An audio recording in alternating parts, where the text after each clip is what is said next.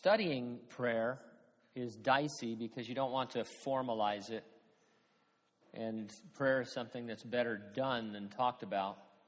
But since Jesus was willing to give his followers brief instruction on prayer, it's okay to talk about it as long as we're careful. We're taking a look every now and then on these prayer nights at the prayers that the Apostle Paul prayed that are recorded in the New Testament, just to get some insight into how a mature man of God prayed for other Christians. If you look this up, there's different lists. It can be hard to determine sometimes what is a prayer and what isn't, since Paul wrote sort of in an attitude of prayer and thankfulness all the time. But even if we miss something, the ones we study are going to be full and rich. And we're taking them in chronological order, starting with what scholars believe was Paul's first letters, his letters to the church at Thessalonica. And his prayer in 2 Thessalonians 1, 11 and 12 is in a context of comforting them in afflictions, specifically persecution. So let's read what leads up to it, beginning in verse 5. It says, this is manifest evidence of the righteous judgment of God, that you may be counted worthy of the kingdom of God for which you suffer. Since it is a righteous thing with God to repay with tribulation those who trouble you, and to give you who are troubled rest with us when the Lord Jesus is revealed from heaven with his mighty angels, in flaming fire, taking vengeance on those who do not know God and on those who do not obey the gospel of our Lord Jesus Christ. These shall be punished with everlasting destruction from the presence of the Lord and from the glory of his power, when he comes in that day to be glorified in his saints, to be admired among all those who believe, because our testimony among you was believed. And so what jumps out at you in those verses, of course, is you suffer, you who are troubled. And so the Thessalonians were enduring manner of persecution. Paul lifted their gaze beyond their trouble and past the great tribulation. He's talking about the glorified church returning with Jesus at the end of the great tribulation. And when he does, judgment will be coming upon their persecutors. Now, we're not to glory in that vengeance. We must hold in mind always that God is not willing that any should perish, but that all would come to eternal life and be saved. Knowing the future puts the present into perspective. I suffer now, but one day my suffering will be over. And woe to those who cause that suffering if they don't get saved, because they're going to be lost forever. So that's sort of what Paul is setting up here. The wicked prosper now, but unless they receive the forgiveness of their sins, they're going to be judged accordingly. I need and we need strength to endure the present afflictions, and that is what Paul prays for. And so in verse 11, therefore we also pray always for you, that our God would count you worthy of this calling, and fulfill all the good pleasure of his goodness and the work of faith with power, that the name of our Lord Jesus Christ may be glorified in you, and you in him, according to the grace of our God and the Lord Jesus Christ. Now, earlier, Paul said he thanked God for them, and he said he boasted about them to others. And now on top of that, we read that he prayed for them. And so this tells me, just from the beginning, that I should be thankful for and boastful about and prayerful towards the believers that I know. It's an amazing miracle, really, that someone would be born again of the Holy Spirit. It's cause to rejoice and to go on rejoicing by practicing those three attitudes. I was raised to put a high value on customer service. Remember the customer is always right kind of a thing? That's not really in vogue much anymore. But one thing that really bothers me, because I was in public relations and customer service, is when everybody makes mistakes. And when a company or an outfit makes a mistake, they need to own up to it, of course. But so often people blame their fellow employees or their company, and you don't want to hear that. You don't want to hear that everybody that works for these people you're giving your money to is lame and that it's a stupid company. You need to take one for the team, and say, hey, I'm sorry, that shouldn't have happened. We'll take care of you. You don't say, yeah, Gene's an imbecile. You shouldn't have talked to him. You should start with me. It doesn't.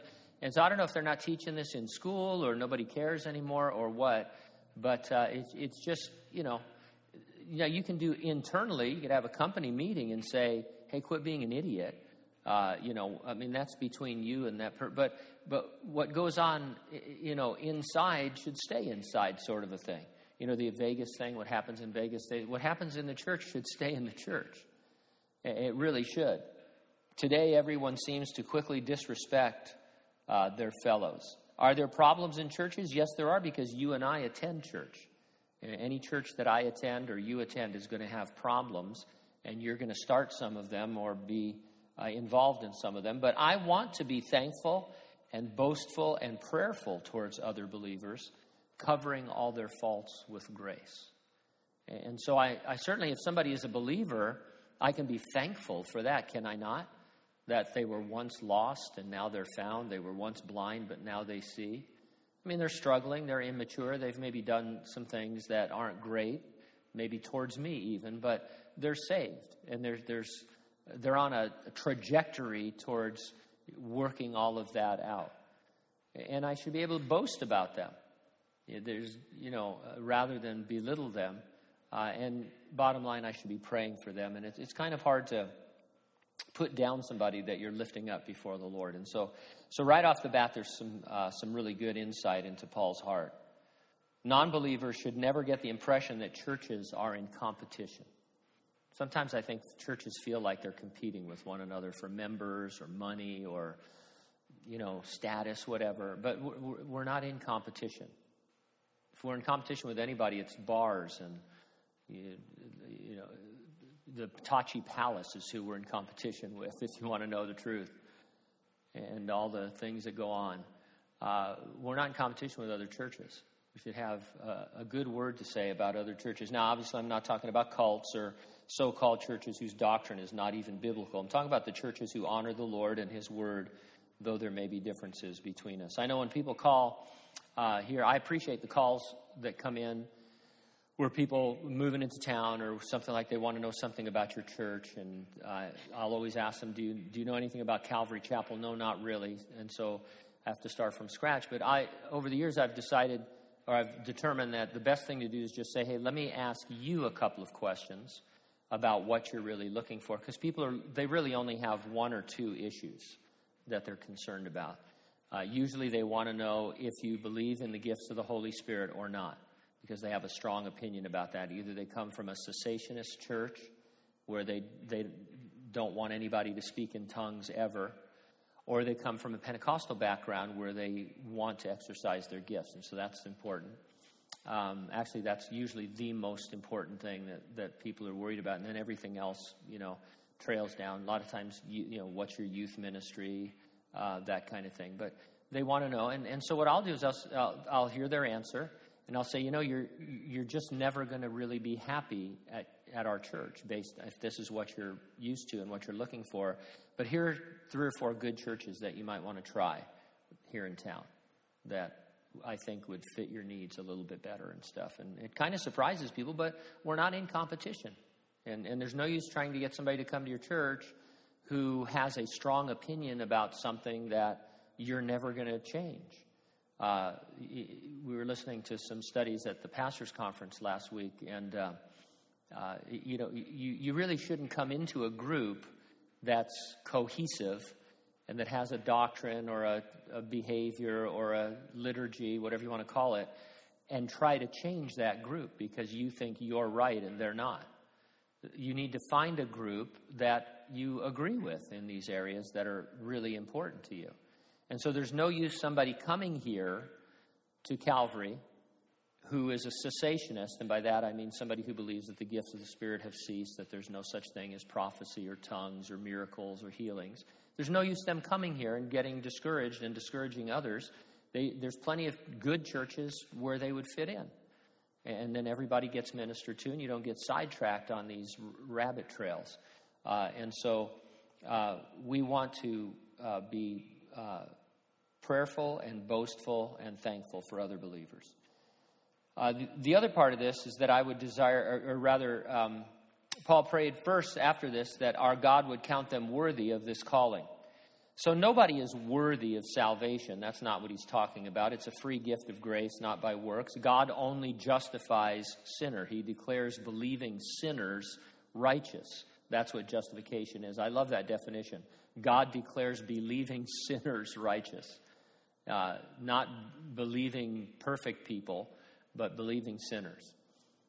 Paul is describing them after they got saved, not before. So he's therefore talking about how we walk with Jesus from the cross until his coming for us, from our experience of the cross where we get saved until he comes for us. And although the emphasis is on God and what he has promised to do, we will want to walk in a way that is worthy of such a miraculous calling. Not deserving. We never walk in a way that makes us deserve anything. And we would all answer that question by saying, oh, I understand that. But if I were to ask any Christian, do you believe you deserve any? Oh, no, of course not. But practically speaking, when we the days you get up on time and have your devotions and you don't see there on the side of your iPad that you're 75 days behind in your reading, that you're actually a few days ahead, and you pray and this happened and that happened. I mean, you feel like you're pretty much on top of your game. You almost feel like you deserve, for the Lord to be blessing you because of how holy you're living and stuff like that. That's a dangerous place to be in, believe me. I mean, we want to do those things, but we can never think that we deserve anything. But in light of our calling to salvation and our ultimate glorification, we would want to walk worthy and be found walking worthy of the Lord. To that end, Paul prayed to fulfill the good pleasure of his goodness. A better translation is that God would fulfill our every desire for goodness. In the Christian film, God's Not Dead, the first one, I didn't see the second one. Was it any good? The second one any good? All right.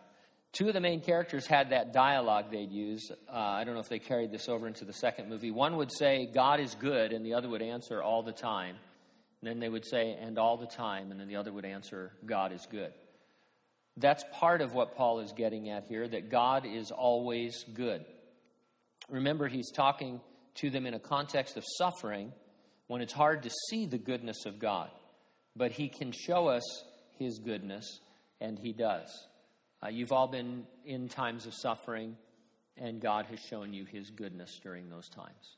And we don't like them. We find it hard to believe that at first, but God pulls it out sometimes in the end, but he always shows us his goodness.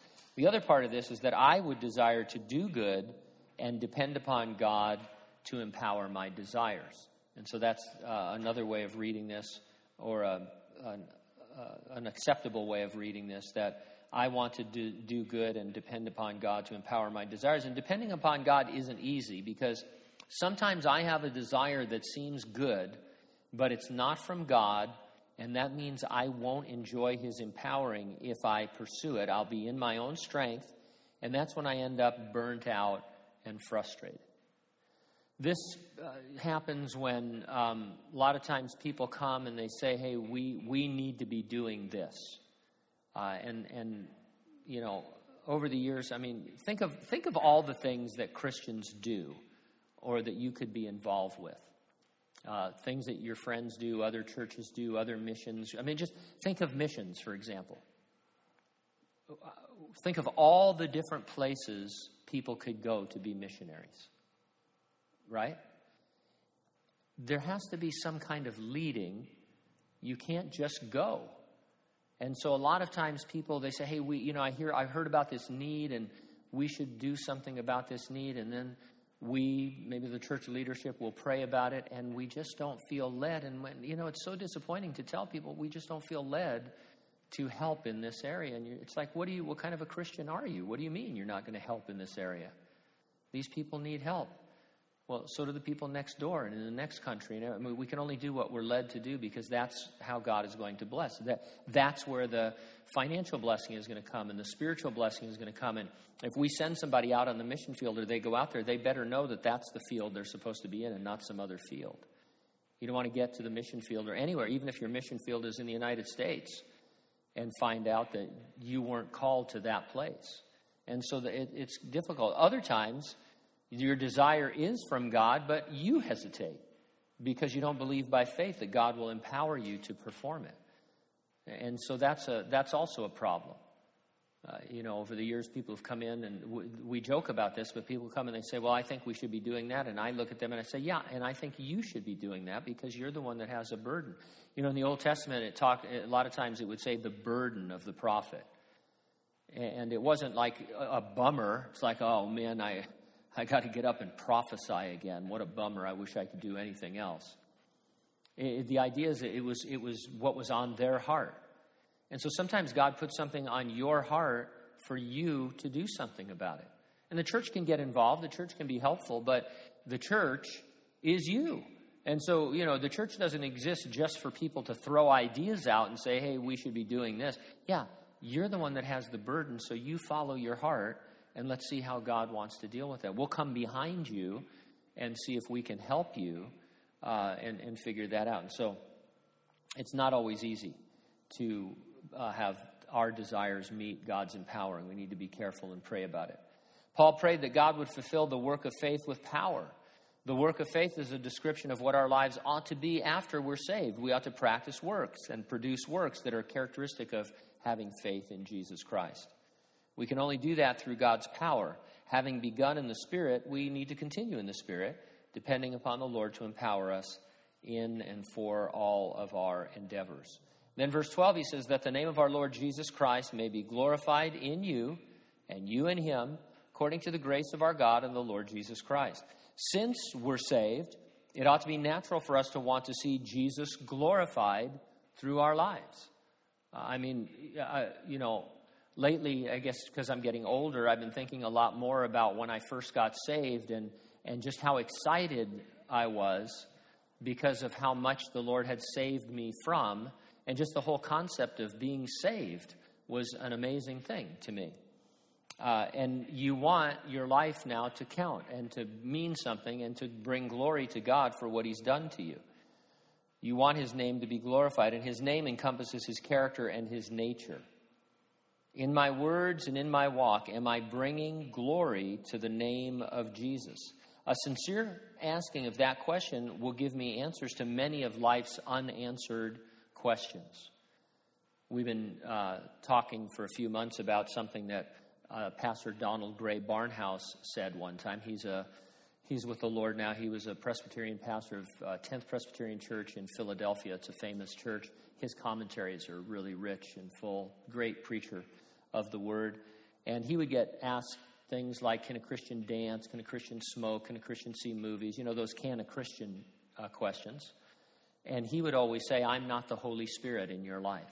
If it's something that the Bible isn't clear about, if there's no verse that says thou shalt not go to the movies, then he's not saying you should or you shouldn't, but he's not the Holy Spirit. But a better question for me to ask, rather than for me to ask someone else, to ask of myself, is, am I bringing glory to the name of Jesus? And so if I have a question about something, if there's a questionable behavior, something that I'm struggling with, one way I can approach it is to say, will my participation in this bring glory to the Lord? Because that's what I ought to really be all about. That's what Paul is praying for, that our lives overall would bring glory to the Lord. So those gray area questions can often be answered by asking, how does it glorify Jesus? And if it doesn't, then I probably want to pass, and move on to something else that would glorify him. Doesn't mean I can't have liberty in some questionable activity, but like Paul said of himself elsewhere, maybe I should have my liberty to myself and not flaunt it in the world where it might bring reproach upon Jesus and stumble his followers. That's a hard one. Nobody does this perfectly, and I'm not saying what you can and can't do, obviously. I try and be a little careful personally as a pastor in a lot of areas. Then there's some areas that you probably think, well, yeah, but you're blowing it in that area, but you haven't told me yet. Everybody draws a line in different places in terms of what they think might stumble others. But I think it's okay as a Christian to wonder, how does this affect non-believers? Do they think I'm cool because I do this? They do it and I do it, so we're all cool, and now I have an opportunity to witness to them. Is that really true? Or is it just something I want to do to be cool? And would it be more of a witness to them if I didn't do it, if I just hung around with them and didn't do what they do, but had more fun not doing what they don't do? Or if that makes any sense. I remember once, I'll tell this one quick story, but it was the office Christmas party. Anybody have office Christmas parties? Don't go to them. They're terrible. But, I had to. And everybody is drunk. So whether or not you drink alcohol, that's not the issue tonight, but you shouldn't get drunk. We would all agree. So everybody's drunk except me and Dan Conley. We're the only two Christians in the office. Orange Coast Titles Christmas party. And at one point, I'd become pretty savvy about things. And at one point, the band was playing, and they were getting ready to do, I guess, do they call it the Sadie Hawkins dance, where the gals grab the guys, and you have to dance with them? Well, I hate to dance anyway, but I'm certainly not going to dance with drunk women who I work with when my wife isn't around. That's just a personal thing with me. I mean, maybe you have some other feelings about that, So Dan and I were together, and I said, hey, come with me. He thought it was weird at first, too, but I said, hey, come with me to the bathroom. And he says, what? Hey, you're going to thank me. Just come with me to the bathroom. And then we go to the bathroom. I'm just talking to him. He goes, what are we doing in here? I said, well, they're having the Sadie Hawkins dance. I'll tell you right now, there's ladies looking for us to try and dance with us and force us to dance with. And there were. I mean, they respected. It was before gender bathroom things, and so they wouldn't come into our bathroom. And so when that dance was over, we went out. But at the end of the night, I remember this one gal. She was so cute.